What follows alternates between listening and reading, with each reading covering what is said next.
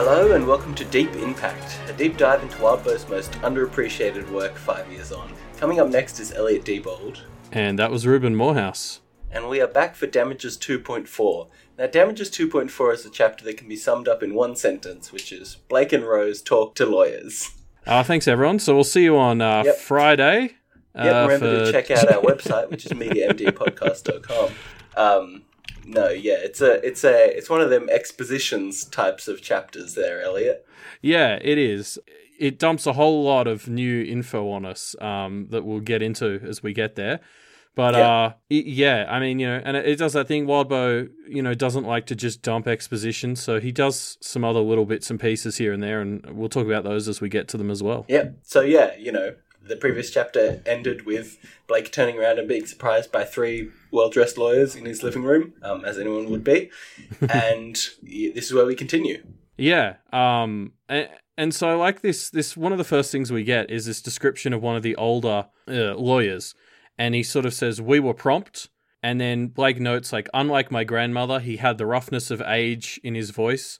Somehow he was more human than she'd been, which is this great example of, it's a good burn. And then it's also, we're using Rose as a point of contrast with this old guy to help explain him. And then also say stuff about Rose Sr. as well. Like, it's great juggling lots of different little things at once. Like, that sort of one sentence gives us like 3 or 4 pieces of information. It's great. Yeah. This is the thing. One of the things I really like about this chapter is the whole time there's this undercurrent of these are actual lawyers, but they're also, diabolists or whatever, right? Yeah, because I think Rose Sr. was a lawyer by day, at least. I don't know. She did say she was a lawyer in the first chapter, I think. Oh, really? Well, yeah. You put me on the spot. I don't know if that's true or not, but let's assume it's true. We kind of touched on the idea of this extended lawyer joke being a great beat, and the whole chapter is filled with those beats. Definitely. For example, the lawyers say, "But if it helps, we can start the timer from the moment we made eye contact," which is such a billing in 8-minute increments type joke that I love. Oh, and it's just creepy that they can measure that as well. Yeah, and they're like, so this is exactly how many minutes and seconds we have left based off of that. Yeah, but it's metric. interesting because the story's already been drawing some parallels between how practitioners operate and like just general lawyerism. As you can tell, this isn't exactly my domain. Lawyerism I think is the correct term. And so it's kind of funny that we've got the lawyers for the practitioners. So it's kind of like, those, like a law firm that represents other law firms. It's they're like mega practitionery and mega lawyery. Yeah, well, it makes sense that in a world where like the specifics of wording is so important, the lawyers would be the most powerful. Yeah. Anyway, so let's dive into the actual stuff that happens. So yes. The conversation kind of starts with Blake really trying to identify what their whole deal is, because they're 3 strange lawyers who have shown up in his living room, and he doesn't really want to deal with them without getting to the like, well, what do you guys get out of this? What's in it for you? Yeah, and it's sort of it's pretty smart, I guess, to try and figure that out. But he doesn't really go for the details. Like they just keep saying, it's part of the Rose Senior contract, but he never seems to like chase after what are the details of that contract. Like I'd say that's pretty important. We do know that they're there to kind of execute her will, and keep track of how well he's progressing against the markers that she kind of set out for him. Yeah, but most of we don't have very many details on exactly what the contract is and how much they're expected to do and stuff. Like, if I were Blake, I'd be asking to get a copy. But I love this angle they introduce as well very, very soon after, in that they're also interested in recruiting Blake. So this entire law firm is basically diabolists it's people who used to be diabolists and kind of essentially went bankrupt. They figured they weren't going to be able to repay their massive debts. And so they became these lawyers, and there's all sorts of stuff associated with that. But it just adds that tiny shred of doubt where when they're doing something kind of nice, you can write it off as like, well, they are trying to recruit me, so it could be like a sign of good faith. And it's just, you can't just not trust them, which would be so much simpler. There's just that shred of doubt now. Yeah, especially later on in the chapter when one of them is like overtly helpful. And it's really like, what are you getting out of this? So the lawyers explain the concept of karma. I mean, we all kind of, it's pretty similar to what we would call karma in the real human world. If you do bad things, the universe conspires against you to make bad things happen to you. And if you do good things, likewise, good things will happen. Yeah, I still don't feel like I don't think I get this system yet. I have so many questions about like specifics, but this whole description really threw me because I thought I was finally getting a handle on the world of Pact. Like we got the spirits at the start of this arc, and I was really like, I thought I'd gotten to that stage where I was like, yeah, I know what's happening now, and then this whole speech just came up and was just like, no, you don't. Yeah, one of the reasons I really like Pact is because of all these interlocking systems and the way that they kind of bounce off of each other. But at this point in time, it's really hard for me to separate in my head like how much you understand about all these different systems. So I'm just going to kind of no comment on it all. But these kinds of things do play into each other in a lot of ways, like spirits, karma, all this jazz. Yeah, I sort of got that impression, but I have so many questions about specifics on the karma system that I'm assuming I'll just have to wait and see, because it's pretty clear Blake doesn't really get it yet either. So I'm hoping as he figures it out, so will I. I think we're meant to kind of get each of these systems at their most base components, right? Like karma, okay, do good things happen, bad things happen, but they're so clearly more intricate ways that they play off of each other that we don't really grasp yet. Yeah, and we get a taste of that later on in this chapter. So the thing about karma though is if it's meant to be a self-balancing system, right? If you do something bad, that's fine. Something bad happens to you, all square. But sometimes people do really bad things and amass a lot of bad karma, and the universe doesn't have a good system of like efficiently dealing with that.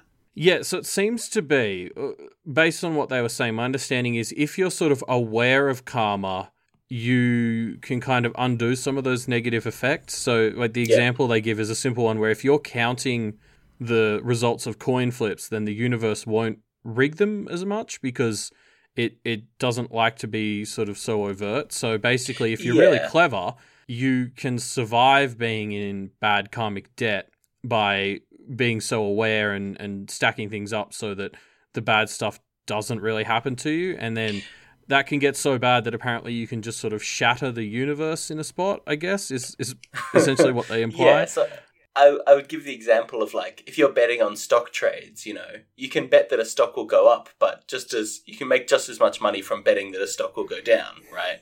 And so the universe can't just always do bad things to you, because then you can bank on the bad things, and that is, easily avoidable or negated, right?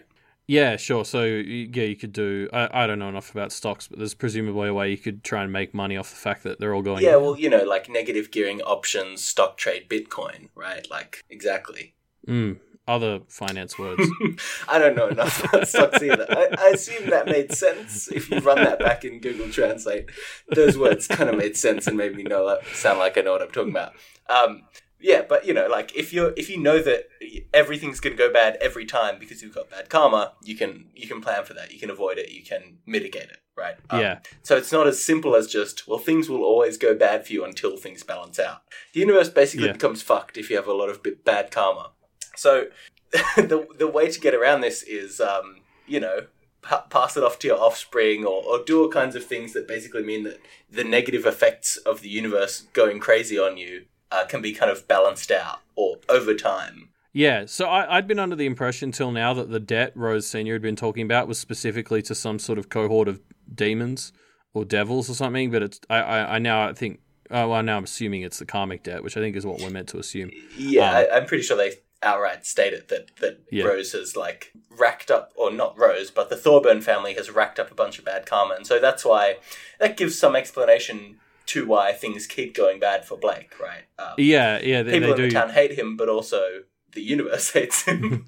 Yeah, they get that moment of, oh, that makes sense. I also love this moment as they're explaining this, and one of the lawyers says, these are the sorts of things Rose should have taught you. And it was just like, yep. Yep, we know. Yeah, that's what we said, lawyer. So, I mean, the original reason that Blake and Rose summoned the lawyers was to proofread this letter about Laird and, double check that they're not going to fuck themselves over. And the lawyers kind of confirm, yeah, it's probably fine. It'll probably be fine. Yeah, don't worry about it. Yeah. And because, we also get confirmation that the executions are basically just practitioners lending the universe a hand, enacting karma. So basically, if you do the letter in such a way that it doesn't represent too much bad karma, then they can't just execute you. Yeah.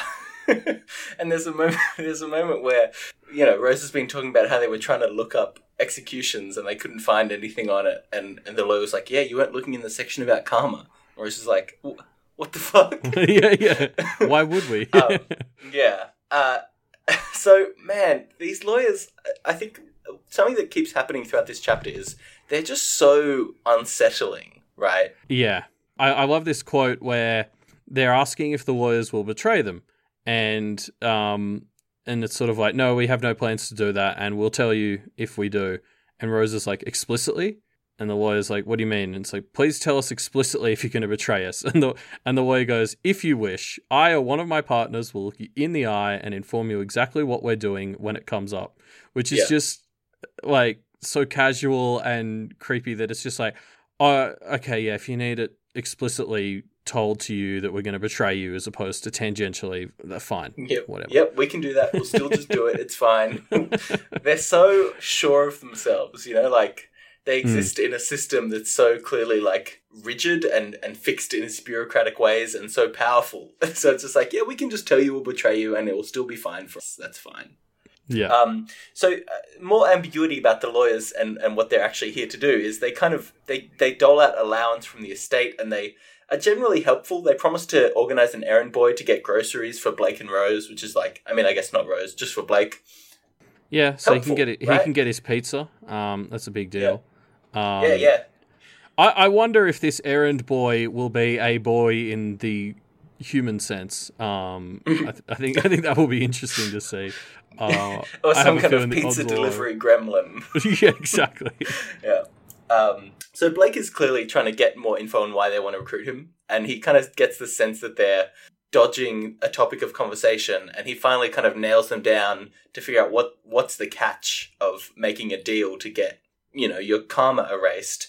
And apparently the catch is that, when you take on this when you get rid of your bad karma to this demon, you give it more of a foothold in the world, basically building its power in the world and making life worse for literally everybody else. So becoming a lawyer isn't just a sense of deleting yourself. It's also giving these evil beings more of a foothold from wherever they're trapped, and like God knows how they got trapped there and what that. Yeah, like this is like a level of cosmic horror that we're sort of adding to the sense of demons. Yeah. I mean, yeah. You have to like serve them for a few hundred years to pay them back as well. Yeah, I actually thought that was enough of a catch. I don't think I would have been as clear as Blake. When they tell you that you got to do like a few thousand years of indentured servitude, I would have been like, oh, well, that's the catch. No, apparently that's not bad enough. But I think I kind of agree with you. But in isolation, if it was just me and it's just like, yeah, okay, like half of a percentage of all flowers are going to die now or whatever, that's fine. But like, you think... This lawyer system seems like it's been in place for such a long time. So many people have taken this deal, presumably. And to me, that's what makes it scary. Like, it's not just we make this deal one time. It's humanity is kind of slowly being buried under under like an avalanche of people who have made this deal and given each of these demons slightly more of a foothold. And you're kind of contributing to that avalanche. Yeah, you're just like a sand in the hourglass. Yeah, it's I hadn't thought of that, but you're right. It's this sense that humanity is slowly being buried in karmic debt as opposed to you. Yeah, exactly. Anyway, so Blake kind of toys with the idea of pledging to never ever take the deal, but he doesn't end up doing that because he wants to have them kind of, try and impress him a bit, try and woo him. Yeah. And so he decides he's going to go deliver this letter to Laird. He likes their answer. And Mrs. Lewis, one of the three partners, kind of offers this compromise that she'll accompany them and keep them safe and hang out with them and be generally helpful for seemingly not a good reason. Yeah, I mean, she says it's as free as anything like this could be, which doesn't sound free to me. That sounds like just saying, I'm giving it to you cheap, but not free. Yeah. She also says that she will keep them as safe as they allow, which even I caught this one. Like so spoilers, like... She sort of misled them here with how much she would be able to protect them, and even I caught that one because it kind of called back to specifically what Laird said. Like, they were too busy trying to close the loophole that Laird took. They didn't close the loopholes they made Laird close before going with him. So, you know, they've got to step up their game a bit, because if even I'm figuring it out, they're usually... Blake and Rose are usually better at this than I am. Yeah, but even with that loophole, you know, like, she's not trying to screw them over. The lawyers want them on side, right? Yeah. And it's sort of that, you know, to quote Rose, it's just selfish enough that you kind of believe that they're willing to help, because it's in their interests. So Mrs. Lewis says, oh, you know, most of our clients are literal shitbags, so it's kind of fun hanging out with you guys to an extent. But yeah, it's very hard to... this whole chapter, you're just on edge, and this is like... It seems like it's a bit too helpful for the reasons that she's giving. Another example of that, I suppose, is, you know, Blake has just bound June, and she's jumped into this hatchet, and Blake is trying to, like... you know, properly seal her within so that she doesn't just burst out and explode. And throughout the whole chapter, we get these beats of like, oh, June feels really cold, what's going on? And it kind of keeps you on edge that, you know, June's about to explode out of the hatchet and flash freeze everybody to death. And then Mrs. Lewis is just like, oh yeah, I'll help you. I'll fix that up for you. I'll bind her real nice and easy inside that hatchet, no charge. And it's just another thing of like, why is she being so helpful? Like, this is clearly something she doesn't have to do. She just kind of offers.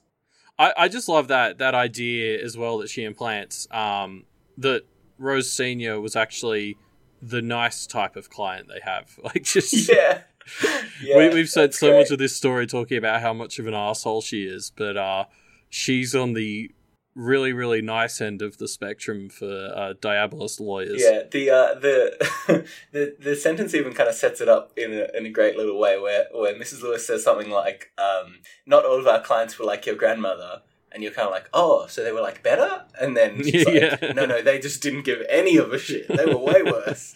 Like, oh, okay. Yeah, so Mrs. Lewis kind of is walking and talking with Blake and Rose to deliver this letter.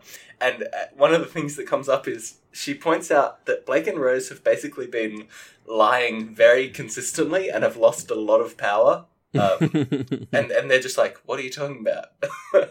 Yeah. And so I went back because she sort of says that Blake was probably sarcastic at some point.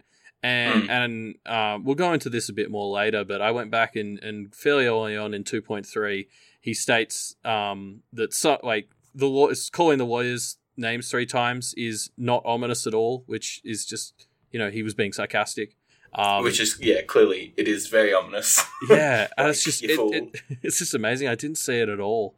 I like that it's this story is set up in such a way that there are going to be multiple times where you just kind of want to go back and reread a thing to like double check the wording. Like it happened when Laird was like revealing how he was able to abandon them. It's happening now. You know, it's great. Yeah. It's like, wait, what did they exactly say? So we can find the loophole in it. Exactly. The wording is so important to this that this book kind of is constantly encouraging you to go back and double check things from chapters ago. Yeah, and this kind of clarifies something about lying as well, which is it's not like you lie once and all your powers are gone forever, which is kind of how Blake and Rose have been treating it a bit. It's more, you know, lies to the degree that they are lies will take away a correspondingly large amount of your power. Yeah, it's... Yeah, exactly. There's like different degrees, I guess. So if you break an oath, then that's really bad. And that's sort of what they were expecting.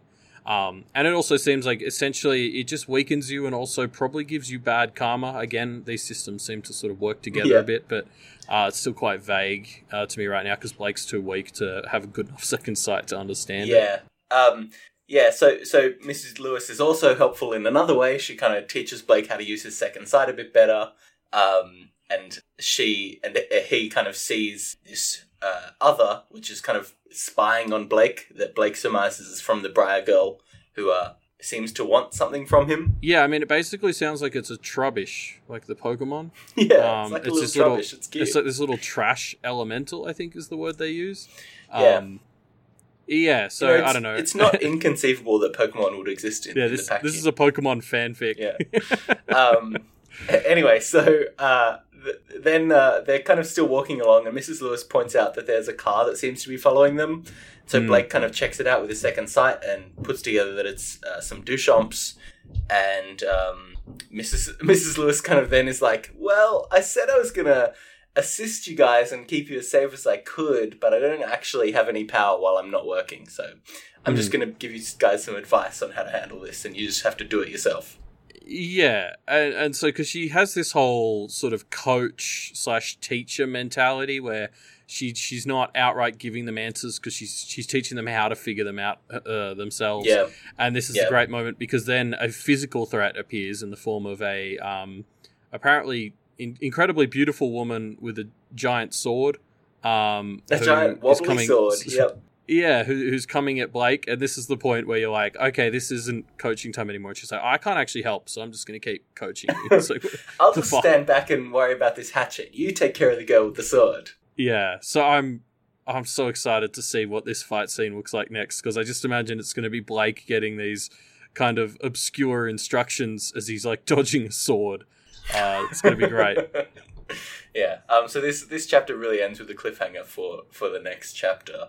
We'll see how Blake goes in his first proper real fight, right? I mean, we had the stuff with Patrick, but they never really came to blows there. No, I'd say the closest we've had to a fight was Blake running away from the bird skull things in the first, in the second chapter. And that wasn't as much of a fight as it was Blake running away and getting his ass kicked. So we'll see what happens here. Well, I mean, maybe that's what this will be too. No spoilers, but we'll see how we go. So what do you think of this chapter overall, Elliot? Yeah, I thought this was great. I mean, it's, as we sort of said, it's an exposition chapter that's introducing the concept of karma, but it mixes in all this tension. So, like, Blake, we didn't really call attention to it, but as he's talking to the lawyers in the first half, Blake's hand is basically being frozen off by June and the hatchet. And, of course, he thinks he's keeping it cool, but they reveal later that they knew what was happening the whole time and just didn't offer to help because he didn't ask for it. But, yeah, so it's great. I'm just loving the world of Pact so much. Yeah, I want to jump on that because this is like an exposition chapter. We learn about another system in this world. Yeah. And I'm gonna break one of the cardinal sins of this podcast and compare Pact to Worm for a little bit. Oh, no.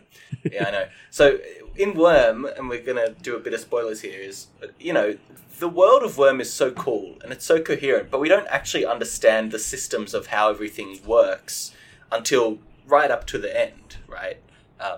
We actually learn why things are how they are at the very end of the story, and it's a big mystery that we never really get many clues on until we get to the end. But Pact, we're being introduced to these systems as Blake learns about them, and we kind of start seeing how all the puzzle pieces fit together, basically from the get-go. And that's one of the reasons I like it, is we have this like cohesive world and set of rules that we're learning about and we're kind of seeing more and more of. But it's not like we're in the dark at any point. We just kind of find out more puzzle pieces as they slot into the overarching puzzle. Yeah, I mean, I guess to sort of jump off of what you're saying, I guess I'd say, like, Worm, for most of the story, we only had the very high-level idea of how powers worked. And we get the sort of more gritty details towards the end. But really, for most of the story, I think conceptually, Worm's world is a lot simpler than Pact's. So not to say in execution it's much simpler, because I think one of the big strengths of Worm is how much Wadlow does with the systems he's created. Totally. But for most of the story, it's a fairly simple concept, which is people have a bad experience and they get superpowers that kind of have these general rules. And off you go, whereas Pact is so much more complex and there are all these things working off of each other. We kind of have to get told all these things or the world wouldn't make sense. I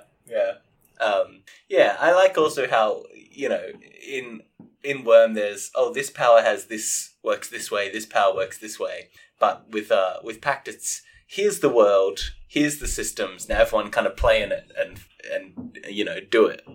Yeah, you're right. In Worm, everyone is their own little unique system that can just be introduced as necessary. Whereas Pact, everyone's kind of working off the same fundamentals. Yeah.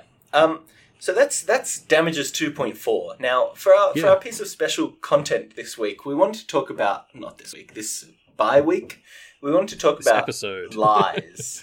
Yeah, this episode. We want to talk about just the concept of lying in Pact, because it is interesting, like, what counts as a lie, what counts as misleading, what counts as, deceit. Yeah, so the lawyers, or I think specifically Miss Lewis, draws, I think, 3 types. She says, lying by omission is not really a problem. Just kind of being a bit misleading with your phrasing is a little bit bad. And then obviously you've got outright lying, which is no good. But even between those, there's like a lot of different subcategories that we can talk about, and we're gonna. Just to sort of like the concept of what is true, as I've been studying for this section, I'm realizing is a lot more difficult to define than you would ever expect. Yeah. So there were a few instances where Blake and Rose have just straight up told a non-truth. Yep. So just a plain what we would call a straight up lie. Yeah. So obviously we had that sarcastic, isn't ominous at all thing about the lawyers, which I still think is the main thing that's caused Blake to lose his powers. But Rose has had a couple as well. She claimed she didn't need rescue, which is either a lie or feeds into something Rose isn't telling us. And she also said she didn't care at the end of the awakening ceremony, which is almost certainly not true. Definitely not true. And Blake, there are a few times where Rose will say something that is clearly a lie, and Blake will say, "Watch out, Rose, don't lie." And it's like, well, it's too late, Blake. She already did it. It's hard to say if Rose's lies really have any impact because she doesn't have powers. I think the lawyers implied this chapter that they did. Yeah, fair enough. I guess we have yet to see what that means, though, right? Like, yeah, well, Blake has a poor enough understanding of what happens when he lies, let alone Rose. Yes, totally. So the second type of lies that we're talking about is kind of saying a blanket statement that you don't know is true. So my favorite example of this is when Blake is talking to Maggie, as he's saying goodbye, he says to her, "We're going to meet again." And that's like, that's certain wording, right? Yeah. So if Maggie just avoids it, like if Maggie moves to London tomorrow,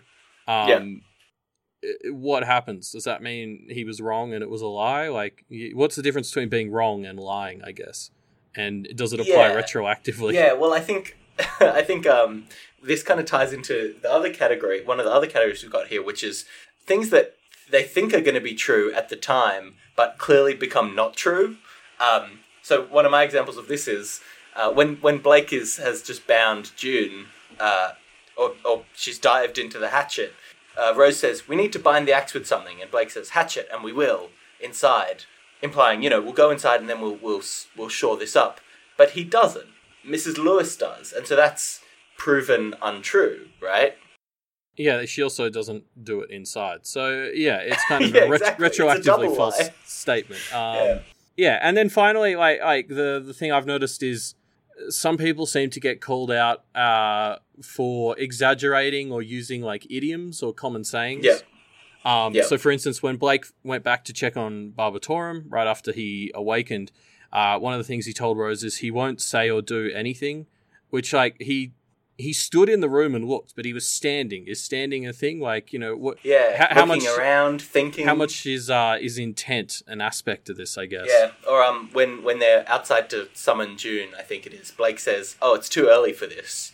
Like, yeah. Well, no, Blake, you're doing it now, so it's therefore not too early for this. Like, is that a lie? Where does that count as? I think it's interesting to explore what's the line between lying and just saying something flippant that could be taken with context to be okay. Yeah, so I'm very interested to see how much the story... I'm assuming we'll have a bit more clarity of this as the story goes on, but I'm interested to sort of hear people's ideas for if there are other types of, lies or misleading phrasing that should maybe count as a lie, or, where people draw the line, and I'm interested to hear in the Reddit thread this week what people think about that. Yeah, I think it's interesting to think. I mean, Mrs. Lewis says, "Oh, you were inside when you lied, so it turned out okay. There was nobody around to see," which kind of implies lying is really contextual. Like the things that maybe the spirits or the others that see you lie really define what is and isn't a lie. But it's interesting. It'll be interesting to hear how other people interpret this. Yeah. Anyway, that's all we have for I keep wanting to say Bonds 2.4 for Damages 2.4.